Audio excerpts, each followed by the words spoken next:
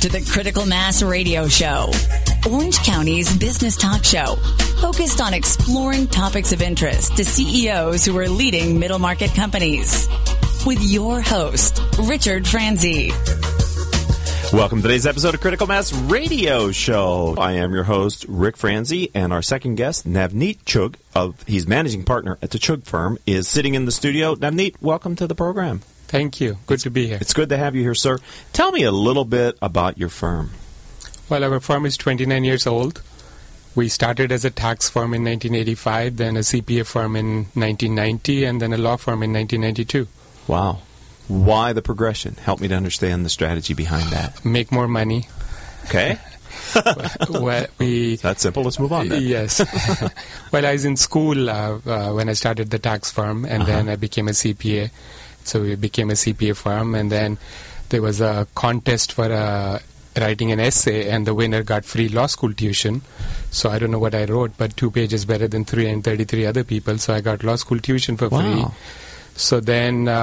so the firm's practices kind of followed your education? Yes. Your development? Right. Okay. So deep down we're two firms, a CPA firm and a law firm. Okay. How does that work together? I don't know that I've had in the 1,000+ interviews that I've done on the radio show anyone with that type of service level. So how does that work when you have a law firm and a CPA firm under one roof? It works great. There's 1.2 million lawyers in the United States and 400,000 CPAs and 15,000 attorney CPAs. We, as a matter of fact, have an association called American Association of Attorney CPAs. And I tell all my lawyers, don't come tell me that I'm not good at math, because 90% of the fight is about money. So you better be good at math. Mm-hmm. So it works great. We do corporate work, tax, litigation, immigration, and then do general counsel and CFO work for small to medium-sized companies. So you took me right to my next place. Let's talk about the type of clients that you work with. People that are listening to our show here on Critical Mass Radio Show, Navneet, tend to be CEOs running firms of maybe $5 million to $100 million, probably more like $5 to $50 million. That's the sweet spot for the guests that listen to the show. But tell me about the type of people that you work with companies. Well, we have 10 offices and about 300 employees and 114 attorneys and CPAs. So we work with small and medium-sized businesses. We work with mom-and-pop shops. Okay. We work with medium-growing businesses. We work with large businesses, and we have 10 of Fortune 500 as clients. Okay, so you cover quite a wide range. Tell me about the 10 offices. Where are they located? 5 in U.S., in New Jersey, Atlanta, D.C. on the East Coast, and Santa Clara and Cerritos in California. Okay. And how did you get to this point? Was it through acquisition? Was it organic growth? How did you get into these other markets? I made the mistake of reading about Peter Drucker 25 years ago, and he said an organization that's not growing is dying. Okay. So I said, okay, we don't want to die, which means we got to keep growing. Right. So we've kept growing. And 15 years ago, one of my very good employees, his wife got transferred to New York, and he said, I'm sorry, I have to leave. I said, can I come with you? So I went with him. That didn't bother him at all that you wanted to move with him or anything? No. Oh, okay. He said, happy okay, about it. I'll work from home. I said, no, I'm going to start an office across the street from where you live. Wow. I'm going to put in a lot of good furniture. And he says, I'm alone. I said, I don't care. I'm going to go. Let's go buy some plants. Uh-huh. So I decorated the office. So that's how New York happened. So 4 of our 10 offices are because of marriage. One of our employees got married into that city, and I went with them. What a unique way to grow your firm. What a logical way to grow your firm and not lose what I assume were key good employees that you wanted to keep in the firm. Yes, Rick. In our business, it's very simple business, good employees and good clients. That's all we have. Right. We're very lucky we have wonderful clients, and very, very lucky we have 300 awesome employees. Yeah, because in a service space, which many of the guests that have been on our show are in the service space, it really is the quality of your staff that determines your value proposition, yes. Isn't it? Yes. I mean, you can put tools and systems and marketing, and you need all that other stuff too, but at the heart of it, it's the delivery of the service by the individuals that you choose to bring onto your team. Right. And like Jim Collins says in Good to Great, if you get good employees, they'll put in the systems for you. Right. It all starts with the good employees, right? Correct. Right people on the bus. Yes. Okay. Well, you're listening to Critical Mass Radio Show. Navneet Chugh is our guest. He's managing partner for his firm, the Chugh Firm, which we're exploring a little bit. I wonder if you could talk about and maybe address the 3 main factors that make your firm unique. I have them here as accessibility, efficiency, and superior client service. Can you take us through that those elements? Right. The first thing in our business is to be able, and you have to be good. So we hire good employees, and we spend a lot of money on training. And the second thing is we have to be available. So we're available 24 hours a day. Somewhere in our office is open in the world. Right. And we work late at night, and our employees have their cell phones on their signatures. And we have 5 offices in India, so I work with them every night. And so we want to be available at all times, because when clients have problems, they want answers right away in this new age. And then we have to be affordable, so we try our best to do value billing. And what do you mean by that? That if it's going to take us 6 hours to do something and the client's problem is only worth $200, then I'm not going to charge the client $500 to solve a $200 problem. And for 29 years that I've been running the firm, I've told my clients, hey, you get an invoice, and if you don't like any piece of it and you don't want to pay, just cut the charge from the invoice and say no value received, and send us a reduced payment, and nobody will say a word to you. Can I ask them, does that happen? Rarely. But if they do it? They do it. I've told my accounting staff that I don't want to hear about it. I don't want to see the client's letter, because I don't want to be tainted next time I'm talking to the client, and whatever the client says, please do it. I want to sit on that point for a second, because I lead CEO peer groups for business owners, and sometimes one of the members will talk about an interesting guarantee or value or offer that they'd like to make, and sometimes there's a conversation about, well, what's the risk of that, and will people take advantage of you if you make these claims and these offers? And it has been my experience that they don't. That they only do it when it's appropriate, and very few times. Maybe you have to fire a client who's abusive with that, but generally speaking, people are good. They value the fact that you're willing to stand behind your claim. And your experience sounds like it supports that as well. Of course. Don't be afraid to make that offer, right? Never had a problem. Okay. So we're talking with Navneet Chugh, and you were going through accessibility, efficiency, and superior client service. So have we touched on all 3? Yes, and I think the superior client service, in my mind, comes from giving advice that is tainted with good business sound logic. I don't think clients want to ever hear that, hey, you can't do it. So I try not to ever say that. That's a hard thing to hear from your advisors, isn't it? Yes. And sometimes CPAs, but then also attorneys, lawyers, are sort of known for maybe being a little that way at times? Right. Okay. So I only tell clients what can be done, and don't ever say to them that this can't be done. There is always a solution. Right. So you're looking at the business imperatives behind the opportunity, not maybe some of the regulations, etc., helping them figure out the way to get it done. Correct. So that has to be very valuable in someone as trained as you are, and your staff, the size and organization that can deliver on that. Yes, and I think if you start thinking like that, if you don't think like it, there'll never be a solution. But if you start thinking like there has to be a solution, the client wants it done, and there is a law in the middle, but there is always a way. We don't have to do anything illegal, right? Which I would never ever do or recommend to anyone, but there is always a solution. Just have to find it and be creative, right? Yes. Navneet Chugh is our guest here in Critical Mass Radio Show. So talk to me about your global footprint, and now, Navneet, I'm most interested in middle-sized firms that are your clients. How does your footprint, your people in India, benefit middle-market CEOs that are here in North America? Well, we're technically the only law firm in the world that has an office in India and U.S. We have an exclusive affiliate relationship with a firm in India, which some of our partners are partners in the Indian firm as well, because India doesn't allow foreign lawyers to practice in India. So we have 5 offices in India, and we do inbound work, which is American companies going and setting up shop in India. We do everything for them. Okay. So when Indian companies want to come to U.S., which is part of our practice, we help Indian companies settle down in U.S., employment work, tax work, real estate work, litigation, immigration. Our Indian offices help European and American companies wanting to do business in India, and we do everything for them. So, Navneet, let's look at it from both perspectives. From your experience and years of doing this and ability to understand both cultures, is one way more challenging than the other? Setting up an American firm in India or an Indian firm in America? What is your experience? Tell me. I don't think there's any country in the planet in which to do business is as easy as United States. It's easy. As contrary to what you might think or hear or feel, United States is the easiest country to do business in. From what perspective? Every perspective. In spite of the laws, in spite of the rules, in spite of the regulations, this country, it's very easy to do business. Language, paperwork, access to law, justice, access to courts is just beautiful.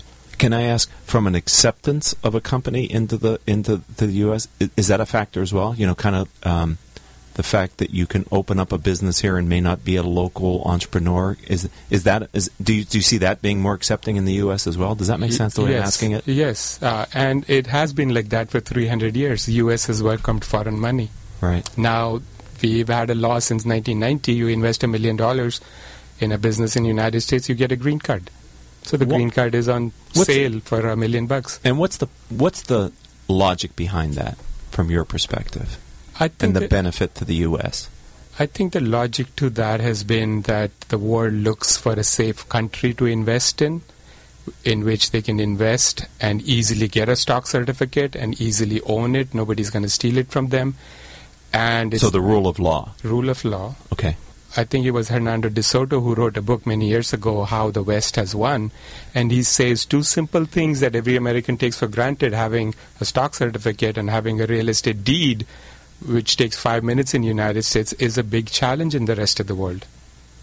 And you're right, we do take that for granted. That's sort of just accepted, isn't it? Yes. Well, this is great perspective that you're giving us. So are you suggesting then that there are still some greater challenges going the other way then for an American firm to open up shop in India? But it's been very common in many sectors and many industries, very prevalent as a business practice. Yes. India got independence in 47. So from 47 to 1991, it was very difficult. Since 1991, India has opened up and liberalized and is doing great. And it's gotten much easier, and it keeps getting easier every month. The government keeps doing new rules and regulations which making business easier to enter into India. Mm-hmm. But it's still far more difficult than United States. But I tell my clients, it's not your problem, it's my office's problem in India. You give me a corporation name and I'll have you up and running. That's all I want. Right. Well, I spent many years in technology, and it's very common for technology companies to have a large footprint of software developers and knowledge workers that are based in India and different parts of India as well. Yes. That thanks to liberalization in 1991 and the tech boom in 1995. Right. And the Y2K crisis in 2000, and then the internet boom and crash, and India has been booming. So is it your perspective that by setting up businesses cross-culture like that's actually, for the global economy, beneficial? I think so. And I think the world is realizing that United States and India are two wonderful allies, because what's important in this country is exactly what's important in India. What makes this country tick is education and entertainment and religion and politics. And those four things dominate every layer of Indian culture. Last question, then we're going to take our commercial break, Navneet. Sure. Do you think that's partly attributable to our shared history relative to being associated to Great Britain or the United Kingdom? I think partly, and the fact that the U.S. is the oldest democracy and India is the largest democracy had a lot to do with it. Excellent. Wow, this is great perspective. I'm really enjoying this conversation. Thank you for coming in today. We're going to take our last commercial break here on Critical Mass Radio Show. Don't go anywhere, ladies and gentlemen. Navneet Chugh is going to be back on the show. We're going to have an interesting conversation for the last 8 minutes of the show when we get back. Hold on. We'll be right back after these words from our sponsors. Wow. Marketing predictions are out for 2015, and marketing success is changing. Did you know that Google is now actively tracking your business and personal brand and online reputation? Online and offline marketing has changed. Google is driving more than 85% of your traffic. And if your brand is inconsistent or has poor mobile usability, your rankings and traffic can suffer in 2015. To learn how your business is currently viewed and what can be done to improve your brand's visibility and authority, contact SunUp Group for a free marketing analysis. It could be a business game changer. Visit www.sunupgroup.com today or call 877-609-3840, extension 700. Let's face it, not all company challenges are the same, which is why Strategic Market Intelligence can help identify the actionable information you need to be more competitive. Gain a better understanding of your brand, competition, best prospects, or new product opportunities to generate greater revenues in 2015. Call 949-357-9547 or visit www.strategicmarketintelligence.com. Successfully navigating the changing world of public relations and digital marketing requires an experienced, tenacious, yet gracious team. In business for more than 20 years, Orange County-based T & Company delivers big agency results with personalized service. For more information, call us at 714-536-8407 or visit us online at tandco.me. And welcome back to Critical Mass Radio Show. The Chug is my guest. We're talking with him. He's the managing partner of the Chug firm, and I am Rick Franzi, your host. I'd like to thank and acknowledge our listeners who download the radio show as a podcast. You've downloaded and listened to over 16,000 episodes during the last 30 days. And we here at the program appreciate your continued and growing support. All of our shows can be heard anytime from Apple iTunes, Stitcher.com, Spreaker.com, several hundred former guest websites whose companies have put their interview with their CEO on their website, as well as various other podcasting services. If you're not a regular subscriber to our show, simply go into your favorite podcasting software, type in these 4 words, Critical Mass Radio Show. You'll get our weekly updates. We do at least 1 show a week. This week we're doing 2. I'm going to do another show tomorrow. Today is Tuesday. That'll be Wednesday. Now, Nate, I'd like to ask you your guiding principle. For me, here on Critical Mass Radio Show, it's your overarching philosophy for how you started the firm and then as you continue to lead and grow it. Could you share your guiding principle with our audience? Yes. I think my business is very simple. It's a service business, and I have 2 things two areas to be worried about and take care of. One is employees and one is clients. And I think if I could just be fair and decent and honest and act in integrity with both employees as well as clients, then all of my problems remain solved. So are there times when you have to remind yourself of that guiding principle? I guess it becomes ingrained in you. Okay. And so every action you take, everything you think about doing, it is just the bottom line, is just a foundation you operate from. Right. And my experience is then that the employees of your firm begin to learn that from watching your behavior. Right. More than what you say, it's how you make decisions and act and direct them to act as well, right? Right. Because it really does bleed into the culture. Yes. This sounds like a foundational belief system for your culture. Right. It builds the culture from which it springs from and maintains itself. Right. And I would think having not just remote offices, but international offices, maintaining the culture must be a little bit of a challenge just because of, time zones, culture, etc. It is a challenge. I noticed that people who worked in our headquarters, when they go to some other office, those offices tend to do better. Okay. Why, do you think? Because they worked with us, they trust us, they can't believe that an organization can run in such an ethical manner. When we get some outsiders, they have a hard time trusting us that something's wrong. No organization can be so ethical. Yes. And they don't have the culture. And I think, part of the guiding principles is 4 things we're concerned about: speed, brand, talent, and culture. And I have a sticky on my desk, and I look at it every day, and I think about it every day, that my concern as CEO of the organization has to be speed, brand, talent, culture, and integrity. Speed, because the way the world is operating now. Brand, because people are brand conscious, and that's how you remind people that you're ethical and you operate in integrity. And talent, because that's all we have. That's the only machineries we have, our people. So we invest a lot in our people. And then we have an awesome culture, really, really wonderful culture. We have a lot of fun. We do a lot of crazy stuff. And there's crazy stuff happening every day, every week in all offices. You're saying a bunch of attorneys and CPAs do crazy things? Yes. Well, I love that. That's almost counterculture in some ways. Tony Hsieh, who has built Zappos, said, and it's the first time that I thought of it this way, he said, your culture is your brand. You can't maintain for the long term a separate brand from what your culture really is, because it's really, culture is when your clients touch your company.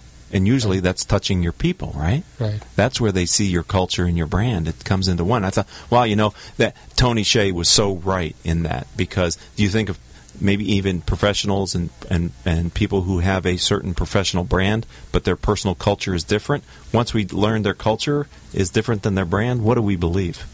Their culture. Right. We don't believe what brand marketing they said. And sometimes they can never get that back. Right. And it must be hard with this many people to make sure that people really appreciate and understand these 4 principles. But the fact that you've been able to distill it down into 4 communicatable issues must help you in building and reinforcing the culture, right? It helps, and we have a culture of trust, and for instance, we have a servant leader, a quota. We just pick people at random. People either volunteer. Sometimes we have a contest of who can be a servant leader. And these are not managers, not owners, anybody in all offices. They run the firm for 3 months. Really? Yes. Wow. Servant leader of the quota. Wow, what an honor, right? Yes. What an opportunity for them to appreciate what it means to be the leader. As well, right? Right. Because sometimes you can't really appreciate it till you have to do it. Correct. Till you're in that seat. At least we've transformed one person a quarter. Right. And they probably reverberate within the organization for the other people who know, like, and trust them. Right. They are in positively influencing people about their experience as well. Right. And we tell them to make sure clients are happy, make sure employees are happy, make sure university sessions are happening, training is going on, there's fruit at the office, there's lunch at the office, there is fun activities going on, there's debates, there's birthday celebrations, there's outings, celebrations for every good thing that happens to the firm, we celebrate. What an exciting thing. What a great conversation. I appreciate your time. We have about 2 minutes left. Tell me about the future for your firm, and then where are you going with this? Where do you see it? Well, our challenge and our growth is one and the same. We have a CFO of one of the largest clients says to me last month that, Navneet, why can't you open more offices in other countries? Because whenever we go to any country, I tell my employees, hey, find a chug over there, because we want a firm like yours. So can you please start an office in England? Can you please go to Singapore? Can you please go to Brazil? Wow. I love it when customers lead you that way. Are you going to be able to do that? Well, we started thinking about it. We've made a list of 20 cities we want to be at. We recently entered into an arrangement with a professional service organization that provides immigration service around the world, 80 countries. So I've communicated that to my clients that you wanted us to be in more countries. Here we go, 80 more countries. Wow. I tell you, it feels like you're on the next growth spurt then for the firm. I mean, I love it when an entrepreneur listens to their clients. It's more impressive that their clients want to do more business with you. That speaks volumes, right? Right. But then to also be able to take the appetite and take action on that is very powerful, Navneet. Yes. I've really enjoyed this. How does someone learn about your firm online? How do they find you? Chugh.com. CHUGH.com. I'm sorry, I talked over you. Would you spell that again? CHUGH.com. I'd like to have you back in the future. Would you like to come back and talk about your firm? My pleasure, every day. All right. Well, we're going to end this show. Well, we'll have to do that. I'll have Crystal, our producer, work with you, and we'll find another time to have you back, sir, to talk more about you and your firm. I'd like to thank our advertisers for making this all possible. Center Club, Community Bank, Decision Toolbox, Executives Unlimited, MBN Design, S&H Rubber, Strategic Market Intelligence, Sunup Group, T & Company, Tone Software, Turn Up the Volume, and UPS Protection. This is your host, Rick Franzi, saying until the next time we have a chance to talk, which will be tomorrow for those that listen to us live on OTTalkRadio.net, I hope that all of your business decisions will move your company in a positive direction. You have been listening to Critical Mass Radio Show Business Talk Show, focused on exploring topics of interest to CEOs who are leading middle market companies. With your host, Richard Franzi.